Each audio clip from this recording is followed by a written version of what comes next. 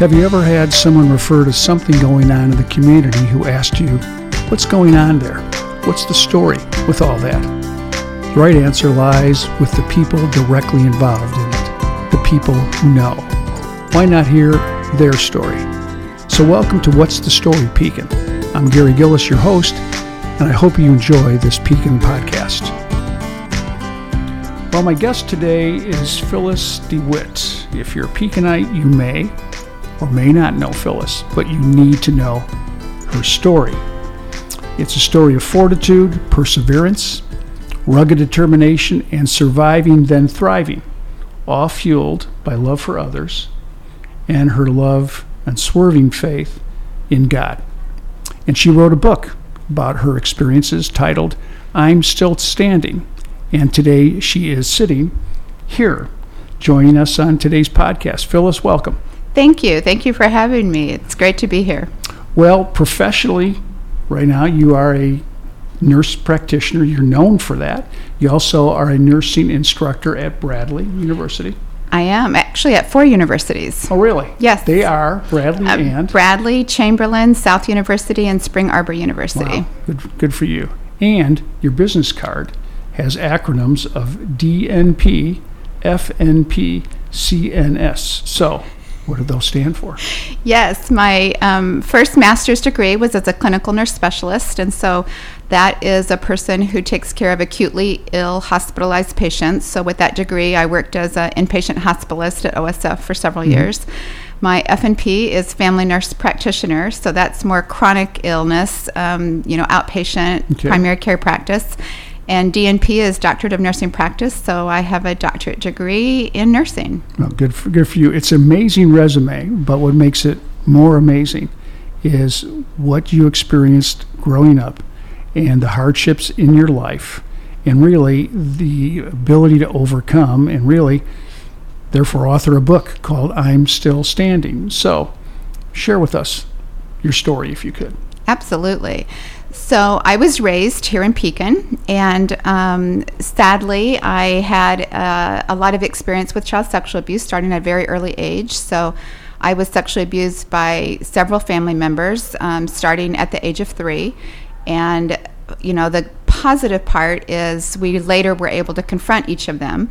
And none of them denied the story, which was good for me because it really helped put some of the puzzle pieces together. And it helped validate how old I was when the abuse started, because I remembered that I was super, super young, but I just couldn't figure out an age, but they were able to help me figure out the age. So anyway, so I had a lot of sexual abuse growing up, and my parents ended up separating when I became a teenager, and my mom went to go live with one of the men who had abused me. It was her brother. And I just couldn't go. And we got into a huge argument. And sadly, that night, I ended up in foster care. So as a teenager, my first foster home, my foster dad was arrested for bank embezzlement. So I got moved to another foster home. And that foster dad started abusing me. And so I ended up as an emancipated minor at the age of 16. So I was living on my own here in Pekin, had an apartment, worked at a restaurant and a nursing home, both here in Pekin, at 16. And shortly, a couple years later, ended up, my father committed suicide. And at my father's funeral, I met my soon-to-be husband, Tony DeWitt, at that funeral. And we got married when I was 18 and he was 27. We started having kids and had 3 little kids. And shortly after that, became foster parents. And we fostered over 100 kids over the next 27 years and took permanent legal guardianship of 10 of those girls. And sadly, my husband got cancer, and so he was, at 27 years of marriage, he passed away from cancer, and I started my master's degree in nursing. And that year took in 3 more children, took permanent guardianship of 3 more kids, worked and got my master's degree, my doctorate degree, and then met husband number 2. And he found out I had 13 children and almost ran.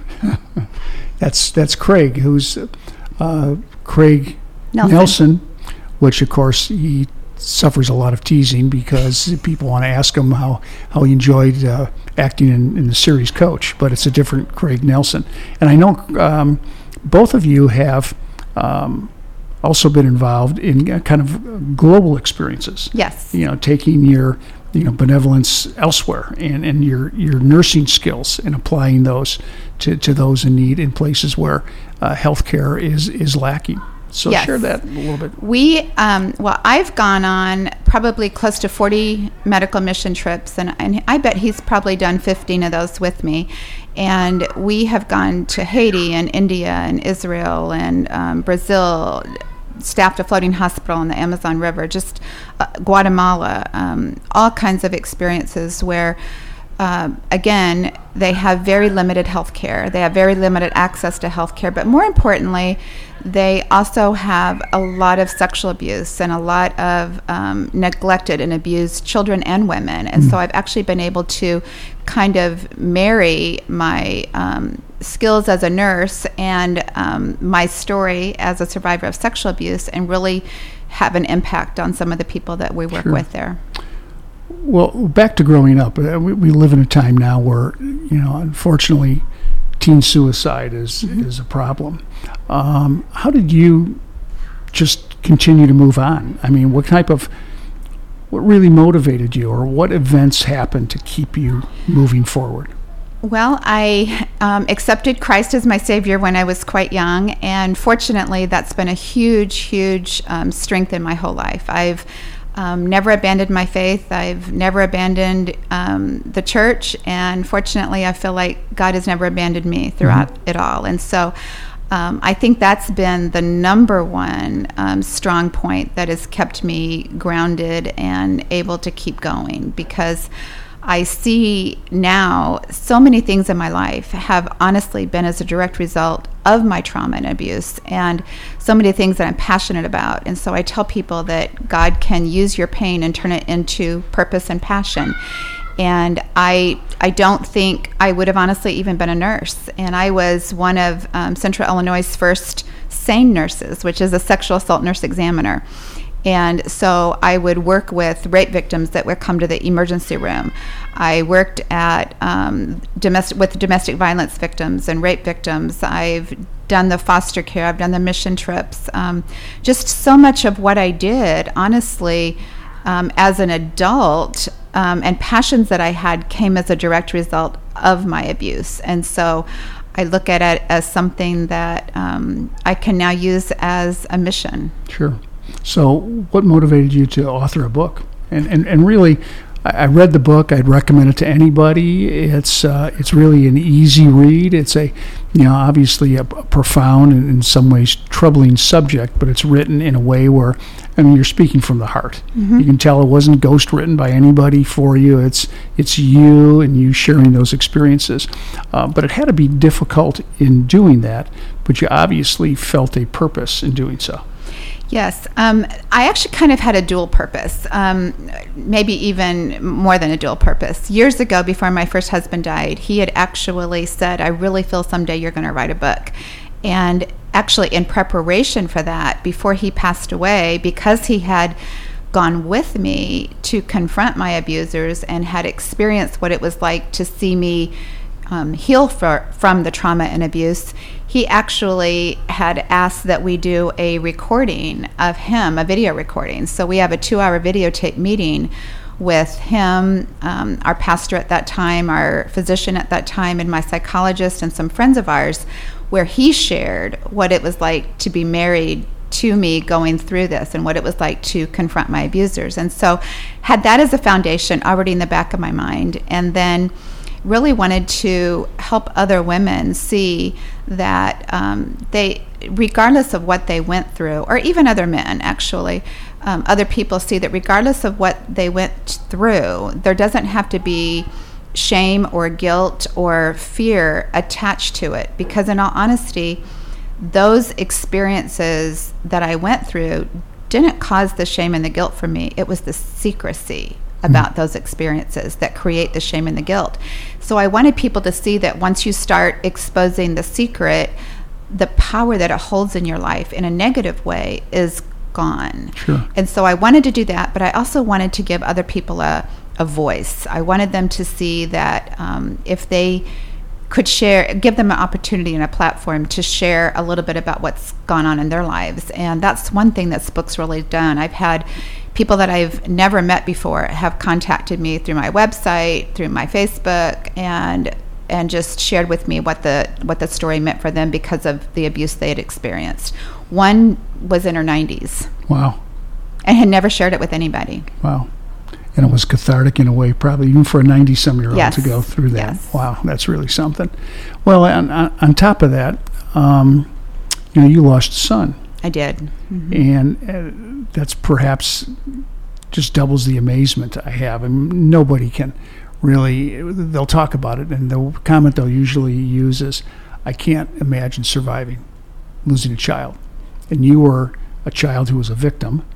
You lost your husband to cancer. You lost a son to cancer. the same. Mm-hmm. And Chris was in Notables the same time my daughter was, and a very, very talented young man. I can still see that. Now, and Chris isn't the one that I lost, though. Brandon is. Brandon, I'm sorry. Yeah, that's all right. Say that. I don't know. Gee, sorry. That's okay. Yeah, it was Brandon. But they were both the Notables. Yes, and but what the performance he gave, and then he was achieving a lot of great things on his own, right, as a young man. So I think that is testimony to the example you set, how you were raised, or raised yourself in a sense, and again your perseverance. But you also, as you mentioned, you fostered so many other kids, and it was unique or interesting in the book of how you really went above and beyond in connecting with all of them. It seemed like the foster care system, from your description, was love these kids, connect with these kids, but not too much. I mean, it was the one thing that stood out, and I had talked to you about this before, that jumped out at me in the book, was when you were taking a family vacation, then go with your biological children, but just do that. And it was beyond me how then tell the foster kids, well, you guys have fun, we're going to go have fun, and we'll tell you about it when we get back. Right. We found that just super tragic. So when we started doing foster care, we were literally told by a social worker that when they did our home study, that we could not hug the children. And I was like, what? What do you mean we can't hug these kids? And they said, you can't hug these kids. You're going to have a lot of sexually, and this was years ago, so hopefully that's changed, but you're going to have a lot of sexually abused kids in the home, and that could start a false allegation. We don't want you hugging them. And so because I was so anti that, we went on a huge campaign, and if you've ever emailed me, my email is hug'emcrew@hotmail. And so at that point we had like 6 vehicles, and they were hug 1, hug 2, hug 3, hug 4, hug 5, hug 6. So we went on a big campaign about how important hugs were, because if you look at the research, if you have a sexually abused child and you place them in foster care and you're not going to give them appropriate attention, they're going to want the negative attention that they had. They're going to go back to the sexual abuse. It's better than not being touched. And so we were just kind of shocked at some of the things that we thought were broken at the time in the system. And you mentioned vacations. We did respite for so many other kids that their foster families would go on vacation without them. And we were just shocked by that, because we wouldn't even consider that. We did respite for families that would not want their foster kids over Christmas. And so we would take them for 2 weeks over Christmas. And I just couldn't imagine that. That made no sense to me. And so we tried to do a much different job. And I think things are better in many foster homes now, and even how they're training foster parents now. That's good.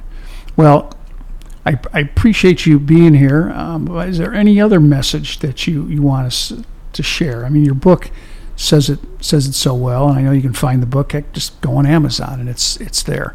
Barnes and Noble, and I think the library's in the process of getting it as well. But any other words you'd like to share? I think it's just important for everybody to remember that, they have a story. They have a story that other people may need to hear, and that, that if there's secrets from their past that they haven't dealt with, that there are appropriate resources in the community to help them deal with that, and that honestly, once the secret's exposed, the power of that past is usually gone. And so I would just encourage people to find a trusted person that they could talk to if they have traumatic experiences in their past that are struggling with. Well, I think the other advice I'd give to people is, get Phyllis's book. We live in an era where it seems like people take offense at the simplest slight. And sometimes they think it's kind of the end of the world. I was disrespected, or someone said this, or I think someone thinks this about me.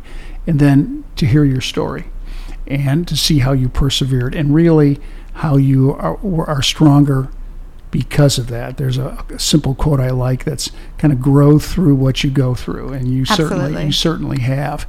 So again, it's great to not only have you here, but you are a highly successful Pekinite. Again, you're one who overcame obstacles. I think it was Booker T. Washington who once said, success is not determined by what you do, it's what you overcome. Absolutely. And you're certainly an example of it. And it's you. A very inspiring story. And thank you for being here. And thank you, Mike. Mike Eaton, sound guy. Mike is always here and puts up with me every time we do one of these. I think this is our 44th podcast.